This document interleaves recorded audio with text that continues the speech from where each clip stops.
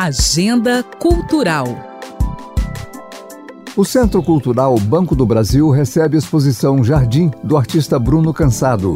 A mostra conta com 12 esculturas feitas a partir da experimentação com diferentes materiais, como cimento branco, pó de telha e porcelana.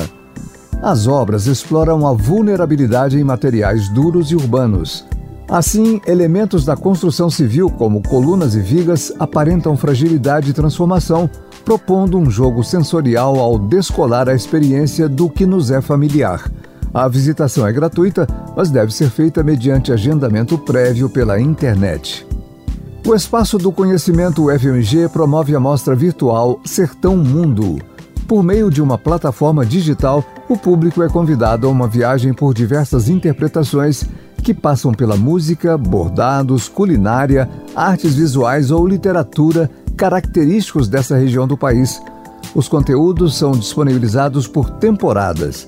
A cada mês, novas atividades e temáticas serão inauguradas, criando uma exposição em constante atualização.